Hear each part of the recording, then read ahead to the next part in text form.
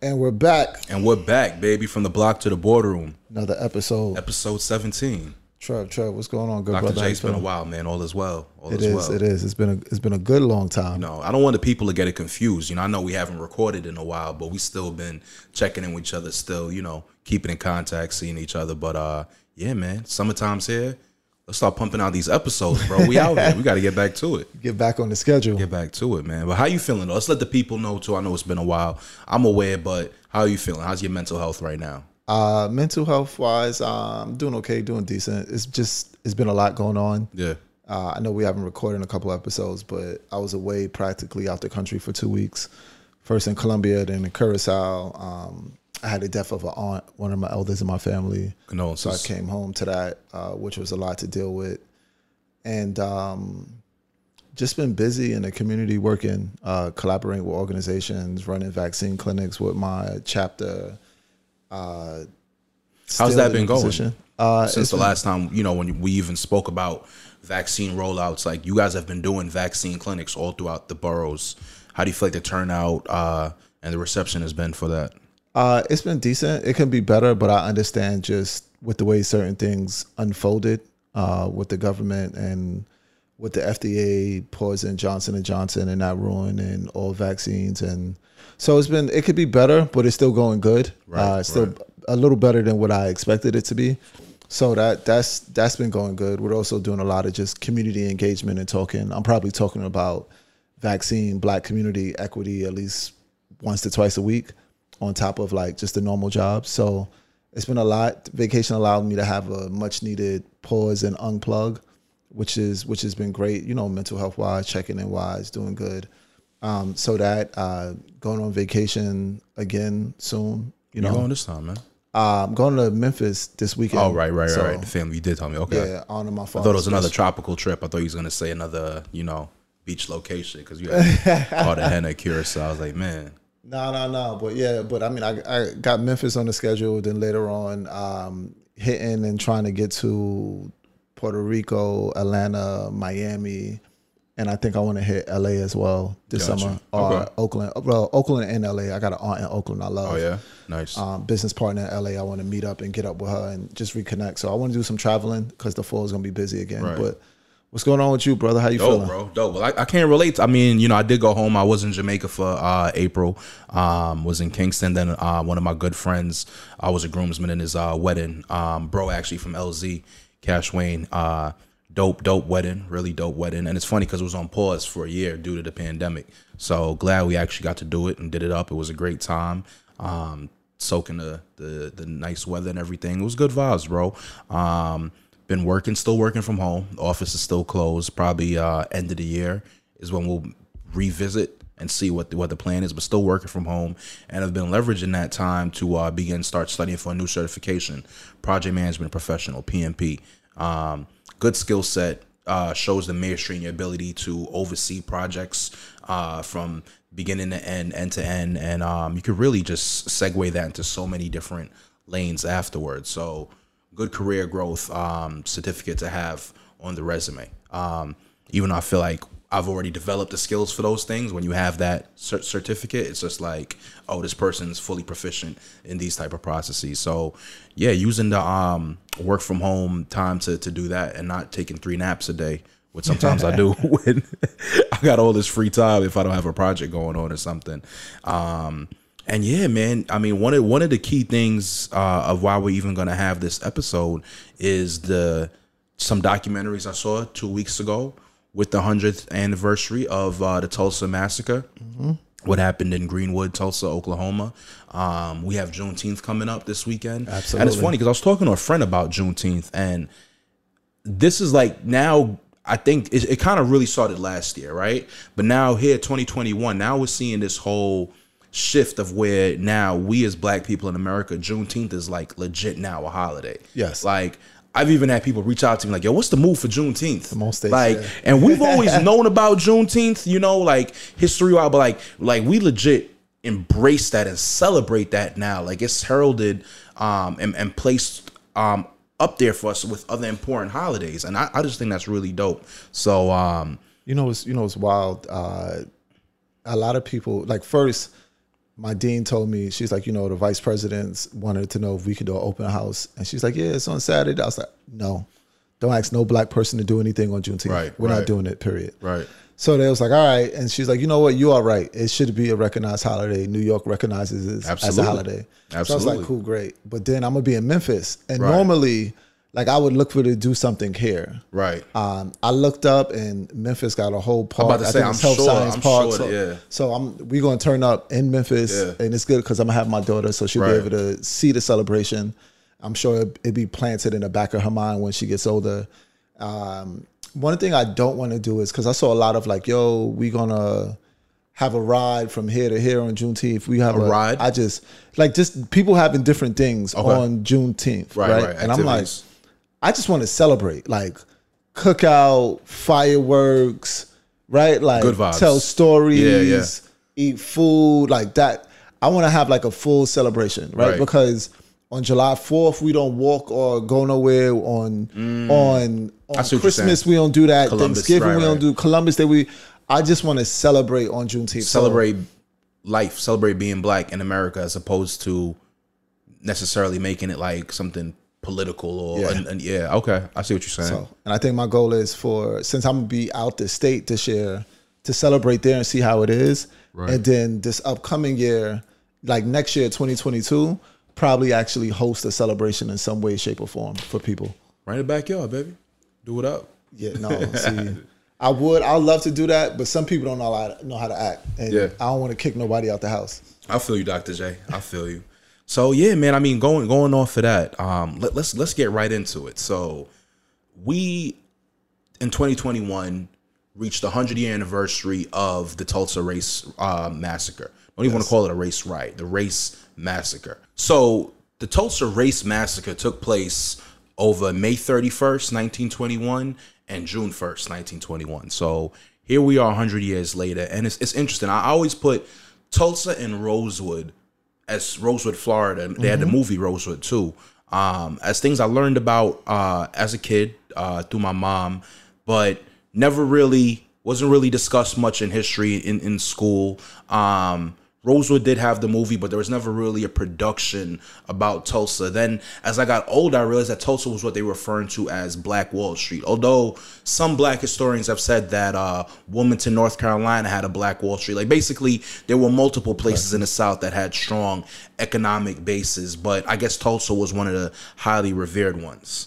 So it was great to see here in the 100th anniversary, you had some major production houses. Shout out Russell Westbrook. His team got behind the History Channel one. I think LeBron's team was behind another one. There was one on PBS, but there were nationally broadcasted specials. There was a lot of content too. NPR, New York Times, The Daily. I felt like a lot of media outlets made sure that they had at least one special, whatever their normal programming episodes is, where they discussed Tulsa and the 100 years later. So, just wanted to really break it down historically, discuss with you the future, the trajectory of where things can go for not only people in that region of Tulsa, but just Black Americans going forward, and just analyzing what even got there, how they even got to that situation. Because one of the things that I found real interesting was that one of the things that the Black folks in Tulsa had really feared, in Greenwood, what they really feared was when Oklahoma became a state. So right now you have a lot of debate going on with critical race theory, right? Whether it needs to be in schools, whether it shouldn't be in schools, this, that. And it's almost like there's this victimhood idea on a lot of white America, that when you study critical race theory, it kind of promotes this idea that white people are just inherently racist, all of them. And I don't really feel like that's what critical race theory sets out to do. It just kind of puts a little bit more accountability, more transparency into history and knowledge of facts. But, I think even they asked VP Harris this question, and she said no, she doesn't think that America is still a racist country. I don't know if they asked her, does it have racist roots or not? But she said she doesn't think it is currently. But you can't deny the roots of it, the racism in the roots of the country. So much so, these Black folks spread out from places like Georgia, other southern states, and they went out to what was considered Indian territory to get under to get away from up under the grip of the Jim Crow South at the time, right? So being in a territory was safer than being in a U.S. recognized state, being under the Constitution. Just goes to show you that, when we speak about, ideas of patriotism and the roots of the flag and the Constitution, we've been trying to escape from under that grasp for quite some time. Although, what they call foundational Black Americans have been very integral in the growth of this country. A lot of our success and peace of mind has come from escaping the grip of the country. So I thought that was very interesting because part of the reason why Greenwood was even able to come into prominence was the years that they were kind of left alone.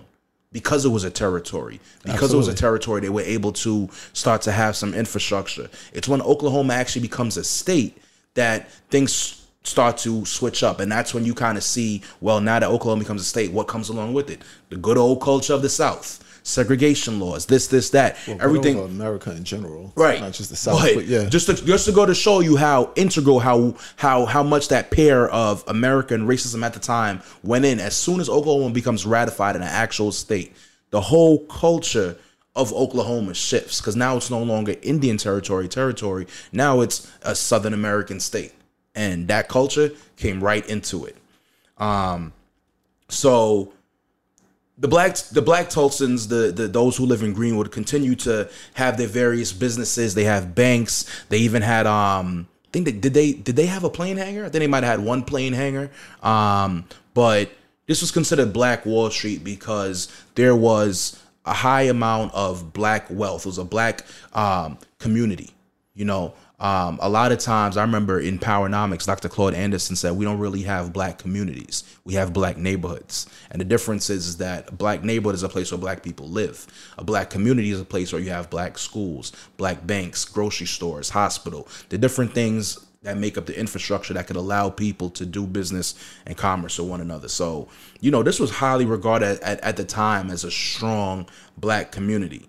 And so even leading up to that, what I want to discuss with you is the economic jealousy, because one of the things that is always interesting to me when you analyze something like Tulsa, when you analyze something like Rosewood, I always wonder back in those times, what did a lot of white Americans really want, right? Because they didn't want integration, and I okay, like that's fine. I'm not even going to debate that. You don't want to integrate, but then you also have an issue with Black Americans living isolated amongst themselves, being successful amongst themselves because you're not a part of it.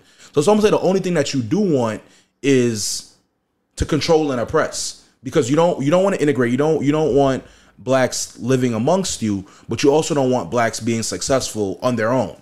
Right. So it's like it's kind of basically like a relationship. You're saying like, yeah, I don't want to be with you, but I also don't want you to go out and be happy with someone else. Like it's just toxic. It's a crazy mindset. So just wanted to pick your thoughts on that, because that's really what even starts to breed the feeling of animosity. You have the Red Summer of 1919, where even W.B. Du Bois he even kind of subscribed to this notion of like black people, if we go out to World War I and we prove our patriotism, maybe things will change for us. And I always found that as a very interesting take, because we're always the only group that for some reason we have to prove our patriotism when this nation was founded on our backs. And we've actually been in every single war that's been fought on American soil, from even pre-independence, pre-revolutionary war, right? Any battle that's been fought on American soil, we've been a part of. But that was the idea of the time. And then a lot of the black veterans came home from World War I, and there was animosity. That's what led to the Red Summer of 1919. And the Red Summer of 1919 wasn't even only in southern states. It was in Chicago, it was in New York, it was in Philadelphia. But there was now this fear of black men who went to Europe, who saw how those societies are, who now have been professionally trained with arms, now could bear arms themselves. And this kind of speaks into this fear mindset of black elevation. And who does it threaten more? It threatens poor whites the most, because now without this idea of race being playing into a hierarchy. What do they really have? If now we're getting jobs, now we're working in factories and things of that nature. So just wanted to pick your brain on that, because that's even the climate, right? You post World War I, you have black vets coming home, and even if you look at what took place recently with Colin Kaepernick, and that's disrespecting the troops, this, that, but how enraged white Americans were to see black vets coming home in their regalia, in their uniforms, they're bearing arms, this, that. The idea was, we should fight for our patriotism, but when we did that, we came home, it almost struck fear to a lot of white America that, oh wow, like they've gone overseas and now they're going to want more rights, and they're not going to settle for certain things, and now they're armed and this, that. And when you have communities like Greenwood, like Black Wall Street, and we're thriving, we're doing business amongst ourselves, a large feeling of animosity and hatred started to really grow. And so that's a lot to unpack, and I feel a couple of different ways. I feel like Tulsa was one of those places where, and the crazy thing about it wasn't the entire city. Like, people make it sound like the entire town of Tulsa was just it was completely controlled and ran by blacks. Greenwood. They just had their specific section Greenwood. of this city. Yep. Right. And so you have Greenwood, and we're able to run the stores, we're able to run the banks. And what is the significance behind that? The significance is, when a black business wants to expand, a black mom and dad wants to buy a house, they know the banker through some type of way, shape, or form. They have a relationship with them. An actual relationship, yep. Now you can vouch for more than just your credit score. You can vouch on their merit because Their you know character. them, the kind of business that they have. You can invest in them. The bank can make money, and this person could expand their dream or obtain their dream. Right. And it gives us power. It gives us a safe space. And you have a history of America where they want things to grow their way, meaning white America, for the most part, wants things to grow their way inside their country. And if you look at it, outside of their country as well. Oh, yeah. Right? When you look at different, we love foreign, Snowfall. Yep. And a big part of Snowfall was them not wanting, quote unquote, communism to spread. So they was okay with sending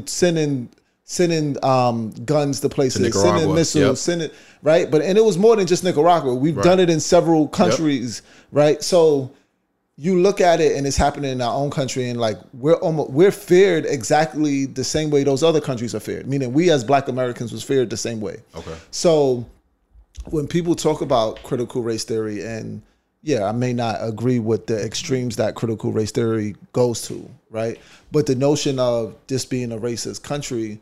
And what happens a lot of time is people hide behind the system, meaning they go, well, we're not racist no more. Black people can do whatever they want, right? And I sit them there, I'm like, yeah, but you already built this whole entire system that now we have to sit here and fight. Right. And all you do is you uplift the few people that come out of the system. Right. Right? Like, and you like, yo, well, look at JJ. JJ was able to make it. That shouldn't be a problem, right? Like, you should be able to make it. And I think a person that does a good job at this, of highlighting those few individuals as a Black person, is Stephen A. Smith. Like, he's always like, yeah, but you should have your own merit, and listen to them. And I often tell people, I'm like, yo, check this out. If I knew 20 people that I grew up with, right, and I'm the only one that went to college, that's a 5% success rate. Right? You telling me everybody can be like me, but 95% of the people wasn't. If I give you anything that only works 5% of the time, would you take that? Would that be good? Odds, no. Absolutely not, right? So you create this system, and if people need me to connect the dots of what I mean by creating a system, we have black banks in Black Wall Street and Greenwood, right? You take away the black banks. How many Black-owned banks do you have now across the country? Well, we've been here for how many years, right? You also think about the Apple movie that we watched. With The Banker, right? Them wanting to own their own bank. How much of a problem it became. You can own all the business you want. You can't own the bank that's going to finance it. You can't own an actual financial institution. Right? So that creates too much power. Can't do that. They're sending Black people to jail just for buying a bank. Right? So you look at some of these things, and you look at the effect that it's had, and people think that, oh, it's the past. It happened 60 years ago. No, it's played a major role. Look at post World War II, when you start introducing things like FHA and this and that built the whole middle class of America going into the 60s, and we was totally boxed out, sideline of that whole move. That's really where redlining starts to get rampant, and this whole idea of clauses in mortgages that certain properties cannot even be sold to black people, whether they have the credit or the money for it or not. And this is really what built middle class America post World War II. The whole modification of the mortgage system that totally catapulted so many Americans into working class, into this whole middle class idea. So you have those problems, and for me, it's a continuation of connecting the dots from what happened in Tulsa, right? Like, and you think about what was Tulsa caused over, right? Like, right. People talk about it, right, but the actual cause of it was a white woman saying a black man raped her or said something to her, right? Like, they got to the elevator. Yeah, they got to the elevator and something happened, and she says, oh, this black man sexually molested me, however you want to quote it, right? Right. And you say, oh, but those was years ago. You draw a direct line to Emmett Till, right? Like, same kind of situation. Mm-hmm. Black boy whistles at a white girl, right? You continue drawing that same line up into athletes, black men in America, that still exists to this day, right, of having to constantly be conscious of the way you interact and carry yourself. We spoke about it earlier. The energy you give off, your tone of voice. Right, like, and it's one of those, like, yo, being checked because they burned the whole town when you did this, right? Like, when somebody like you did this. Right. They strung up a whole little child when they did this. So for me, like, that's the biggest thing I think about when I think about what happened with Tulsa, the effects of it. I think about how crazy it is that the town pretty much forced them to be quiet. Like, you can't talk about it. You got to be quiet.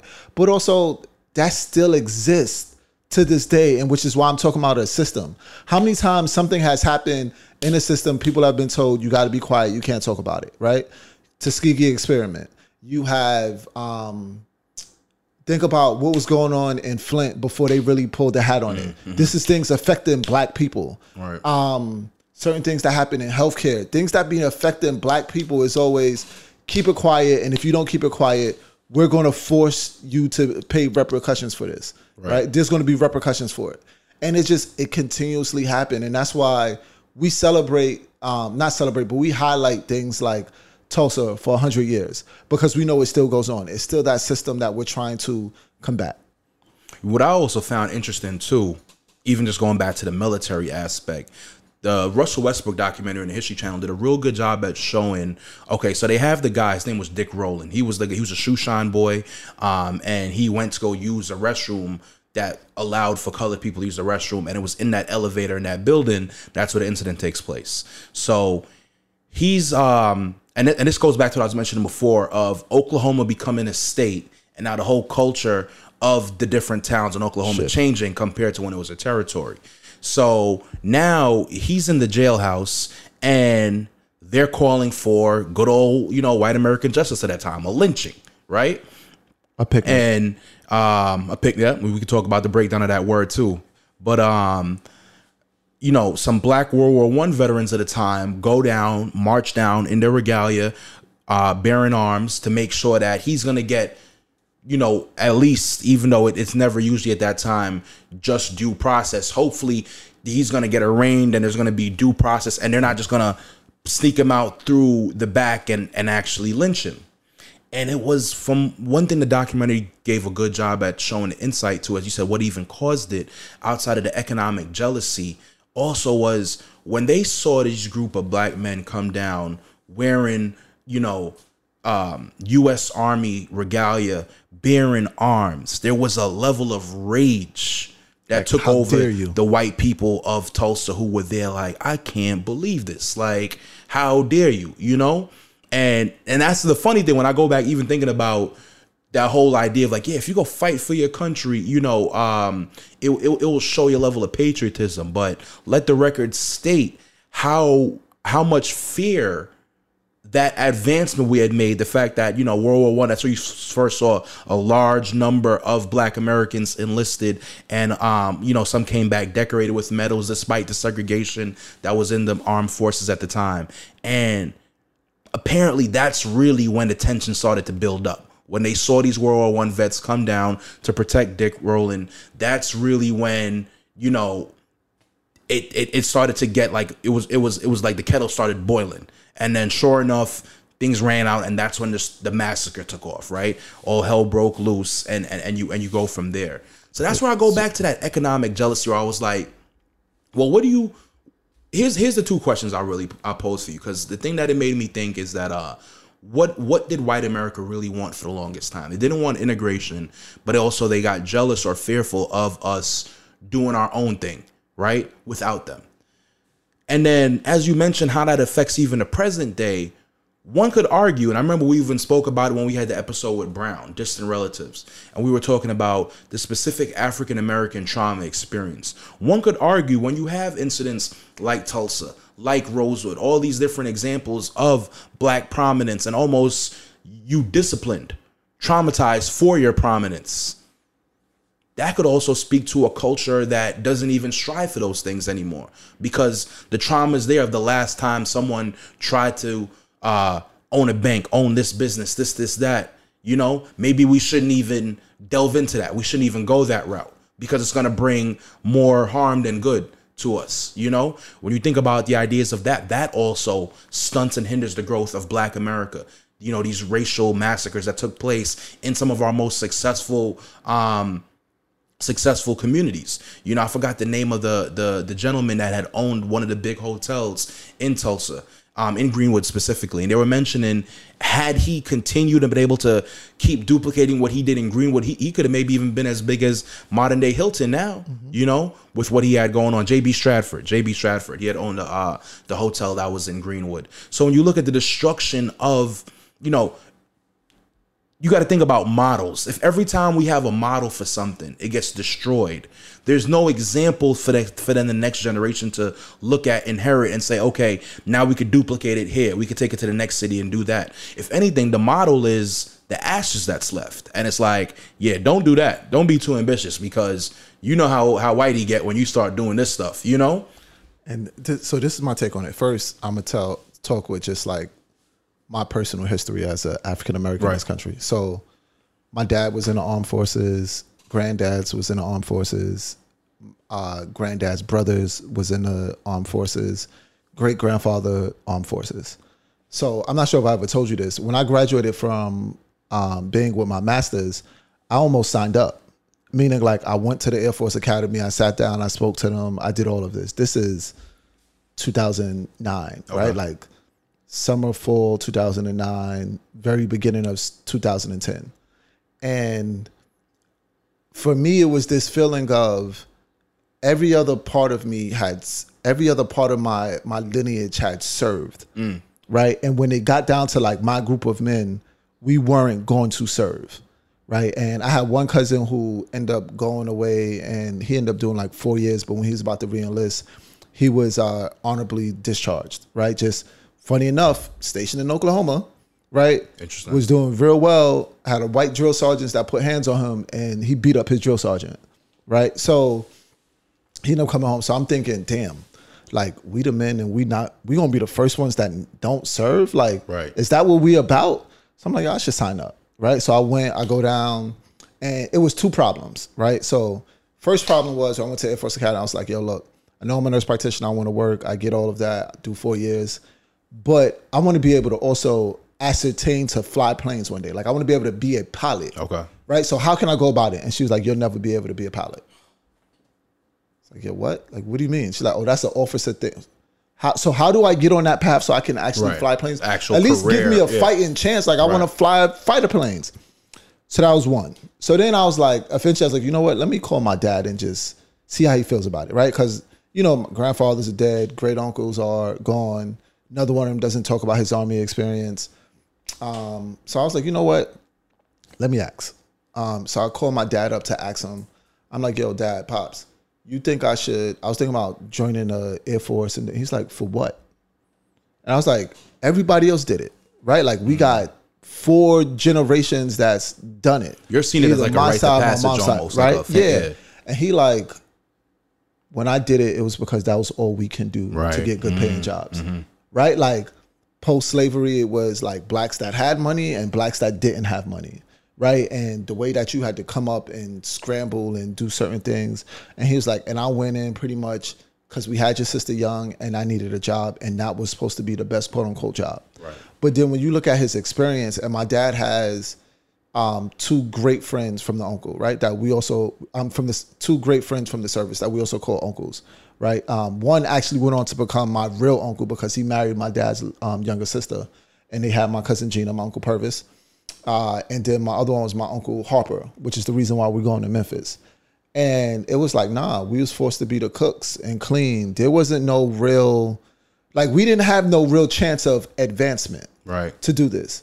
And this is in the 80s. Kind of makes me think about Red Tails. Right? Like this is when they was fighting to do it, get right? a little But action to show that like, yo, we're skilled at this. We know what But Red Tails that's back in the World Wars. I'm talking about that. Even 80s. You just sign up for the army and this is what you're automatically relegated to be a cook, a cleaner. Like still in the 80s, this is what you was going through. And I was like, oh, absolutely not. I'm not going to do it. Right? Because it was also him telling me, let me tell you how your grandfather was treated. Right? Ask your mom how her father was treated when he came home from the Marines. Let me tell you how I was, like, you get all these different stories, right? Like, he's like, ask Uncle Purvis how he was treated, right? And like, you hear about these different stories. And of course, I got some, like, I got a cousin that's more like he's an uncle in terms of age-wise, Eric, who he retired from the Air Force, right? And he landed pretty good out there in North Carolina. But that's one out of how many? That goes back to that percentage thing that I'm looking at. So you have all of that, and when you talk about us trying to have a sense of pride and build up the country in the way we treat it, and then you talk about the fear that it leaves in your head, right? Because it's constantly, yo, do you do this? Because if you make a mistake, you know what happens. Like, you know where it's going to go, right? So you start trying to meticulously and very strategically map out your movements of how you can get somewhere, right? And like, for me specifically, it's like, all right, so I got all of this trauma of being an African-American passed down from generation to generation. How do I build? Because all of our generations get to a point where you can't go no further, right? Like for my grandparents, especially like my grandmothers, like they came up to the North.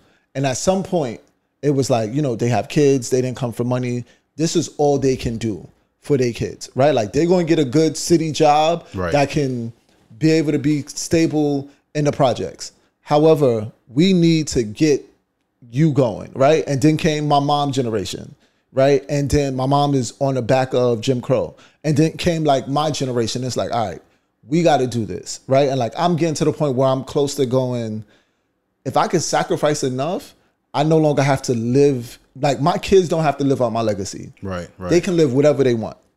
And I think what happens when you constantly, to answer your question, when you constantly kill somebody's plans for getting too far up, you end up leaving a scar to where they're constantly pushing their legacy on to the next generation because somebody has to make it for all of us, right? Like somebody has to fix it.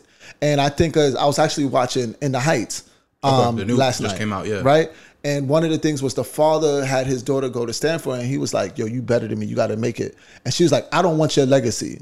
And for me in my head, the first thing I said was, that's a Gen Z statement, right? Like it's like my generation is, yo, what your parents said that you had to carry on when it came to family and all of that, you have to, because that's the very least that you can do for what they sacrifice. And in my head, I'm like, I don't want my daughter to ever have to feel that way. Right. So you think about all the traumas that's getting passed down. And it's like, how do I get us there and not make somebody else have to live out the legacy? That's deep, man. And I think the education of it and like I said, all these different media outlets that did something about it and had some kind of episode highlighting the history of it is great. And it's funny because there was even backlash about these programs, this is not even critical race theory, and you had a lot of folks, white America, who was like, why are we showing this on the History Channel? Like it's a historical fact. Like, you know what I mean? Like, why are we not? We haven't all this time. It's 100 years later, and it's the first time there's national televised documentaries on this incident. But even with that, it still caused outrage that it's being discussed. Kind of saying like it's almost like this victim thing, like, America's in a place of healing right now. Why are we pushing race? Like, well, when else are we going to discuss it? It still exists. Because it still exists. And that's what people don't understand. Like, it still exists. Like, and you know what I hate, right? Like, I hate when black people allow themselves to be used to defend people that have a problem. It's like, oh, it's victimhood. Yo, let's put this black people, like, it's this black man, like Takiti, some, I can't think of his name, and it's probably good because I won't give him no promotion. But he's on TikTok, and I have a person that I follow that repeatedly posts him, right? Just so they can be like, this is this black person that has a problem with saying that there's racism in America. Even if 1, 2, 3, even if 1,000 black people don't feel the effects of racism, right, doesn't mean that the other large majority of us aren't feeling the effects. Right. And I'm like, you're allowing yourself to be used, and the people using you don't even like you. Right. Because there's no way I could ever use a white woman to argue about, oh, men and women get equal treatment and this is fine. And knowing that men and women don't get equal treatment, and say that I still like this white woman that I'm using to say this. Right? Like, I'm like, yo, you're allowing yourself to get used to discredit your people. Right? Like, go do some history. Go find out. Go do some go look at some statistics. Right? Go look at other people's shoes. Mm-hmm. And it's just, it's disheartening when I see that over and over again. I'm like, stop allowing yourself to be used, please. That goes perfect segue into the last thing that I was pondering too on this topic. It's great for the nation. It's great for us. But here's the thing. Okay, so all of the different episodes and media that was covered on this incident was great. Absolutely. It's insightful. People learned a lot. It talks about a historical event that was swept under the rug for far too long. Closing thought, going forward now. Joe Biden acknowledged it. I heard of some things in the works, but we'll see what really pans out of that. Not even just Tulsa alone, but what are some of the things that are needed to help remedy some of this systemic violence that took place, that we're not even going to talk about it from a humanitarian aspect. We're just talking about that economically crippled us, right? We're trying to analyze the Black American plight right now from an economic standpoint. And here's an example of a successful economic community we had that was destroyed over a race incident. 2021, here we are. We're now revisiting a lot of stuff 100 years later. What are some of the things that could be done on a federal level to help remedy the current economic situation? So I think strategic partnerships, in the sense that, so let's go with grants. There's a lot of grants, millions and millions of grants that give out, right? So millions and millions of dollars in grants that are being given out. And I spoke at this conference called Peak Conference about, when you give out grant money to help a specific problem in the neighborhood, a lot of times what ends up happening is that a white organization or organization from outside the neighborhood gets the grant. They go find the people that are actually doing the work in the neighborhood, pay them pennies on a dollar for them to do it. The grant money runs out and this organization pulls out, right? So there's no consistency, there's no longevity, right? So when you are giving out the grant money, find these organizations directly in the neighborhoods that's going to be there all the time. They're there regardless. Right. So you help them bridge longevity. When they don't have certain positions, like a grant writer, somebody that can do management for them, help train them, bring them in, train them about how to do sustainability, and then put them back in the neighborhood so they can do it. Us as Black people have to do a good job of not just donating our time, because a lot of stuff that we do, we can get paid for, and we should be getting paid for, right? So,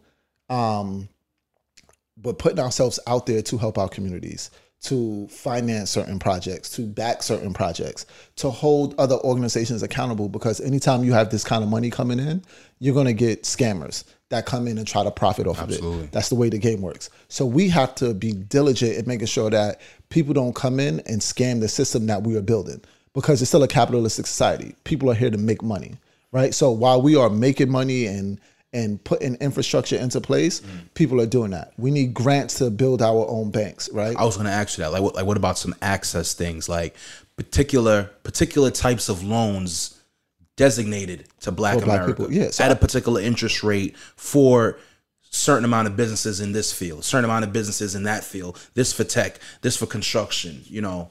We need that. We need reparations, right? And reparations can't just be, oh, for this city and your ancestors, because a lot of us have been displaced. Right. And need reparations from a federal government level of, you know what, we promised y'all 40 acres and a mule. We can't give y'all 40 acres and a mule, but we'll give you this entire town of these cities for y'all to have to build up. We'll put money into it. And the thing that the government has, the white people have not realized, and what they should have, if they made friends of black people, right, they could have then used that friendship of black people. They could have leveraged that against every other immigrant group that's in America. So now you're in a crisis. They actually did the reverse. Exactly. They leveraged and propagated every immigrant group that's come and put them over Black Americans who have been here from the beginning. The groups that can closely assimilate based on whiteness. Exactly. Yeah. Right. They didn't do it, and it's been a constant struggle and fight. Right. But if you would have took the black people that were slaves and you said, y'all are going to be our friends and we're going to empower you, and it's going to be y'all and us against everybody else. Right. What you would have then had was a bunch of black people not knowing any better, but saying, look, if you act right, they'll bring you in. Because we acted right some and kind we of bring model. it in. Yeah. And they never did that. And in my head, I'm like, yo, if you're going to be devilistic, that would have been the way to go. Some actual strategy. And that's an interesting take. What's happening now is that there's a real push for equity, right? Like the new word, diversity, equity, inclusion, not the new word, the hot word. So everybody's talking about that. So now we're building our own, right? Like there's more black millionaires before, even though the wealth gap is crazy. Right. But as we're building our own, if we start connecting the dots, we're going to have a strong community. Atlanta is a great example of that. So little in the suburbs around Atlanta, and not just really being the black Mecca of America. Then you have other small black towns like Charlotte, which is doing very well, right? And then if a town like Detroit could ever get it on the up and up, where they're like 90% of the population, right, then you'll really start seeing more black centers really thrive. But I mean, 100 years later, it's been great to see all the media coverage that's out there. You know, the knowledge is good, but we're going to keep talking about this topic on the forthcoming episodes because I really want to see, all right, where there's going to have to be a disruption in the way things are done. And it's at the point now where we've gone through a couple different administrations, the Obama administration, Clinton, we've seen, and it's really time for us to figure out how we can at least get some kind of economic stake and stronghold in this country. You know, I think it's coming. It's not going to be with Kamala and Biden, but I think the tide changes, and that's what people don't realize. Like I'm playing the long game of some stuff we need right now, right? But some more impactful stuff is going to keep coming down the line, right? So that we got to keep pushing for these things, turning Georgia blue, right? Eventually, maybe even turning Texas blue, right? But certain things we got to keep pushing and changing and work our way. Or From the Block to the Boardroom, episode 17, Dr. Absolutely. J. Let's not make 18 take as long. Nah, I won't. Trust. We'll be back real soon. We'll be back, man. We're turning this sum up with y'all with this great content. Peace. Absolutely. Block to the Boardroom.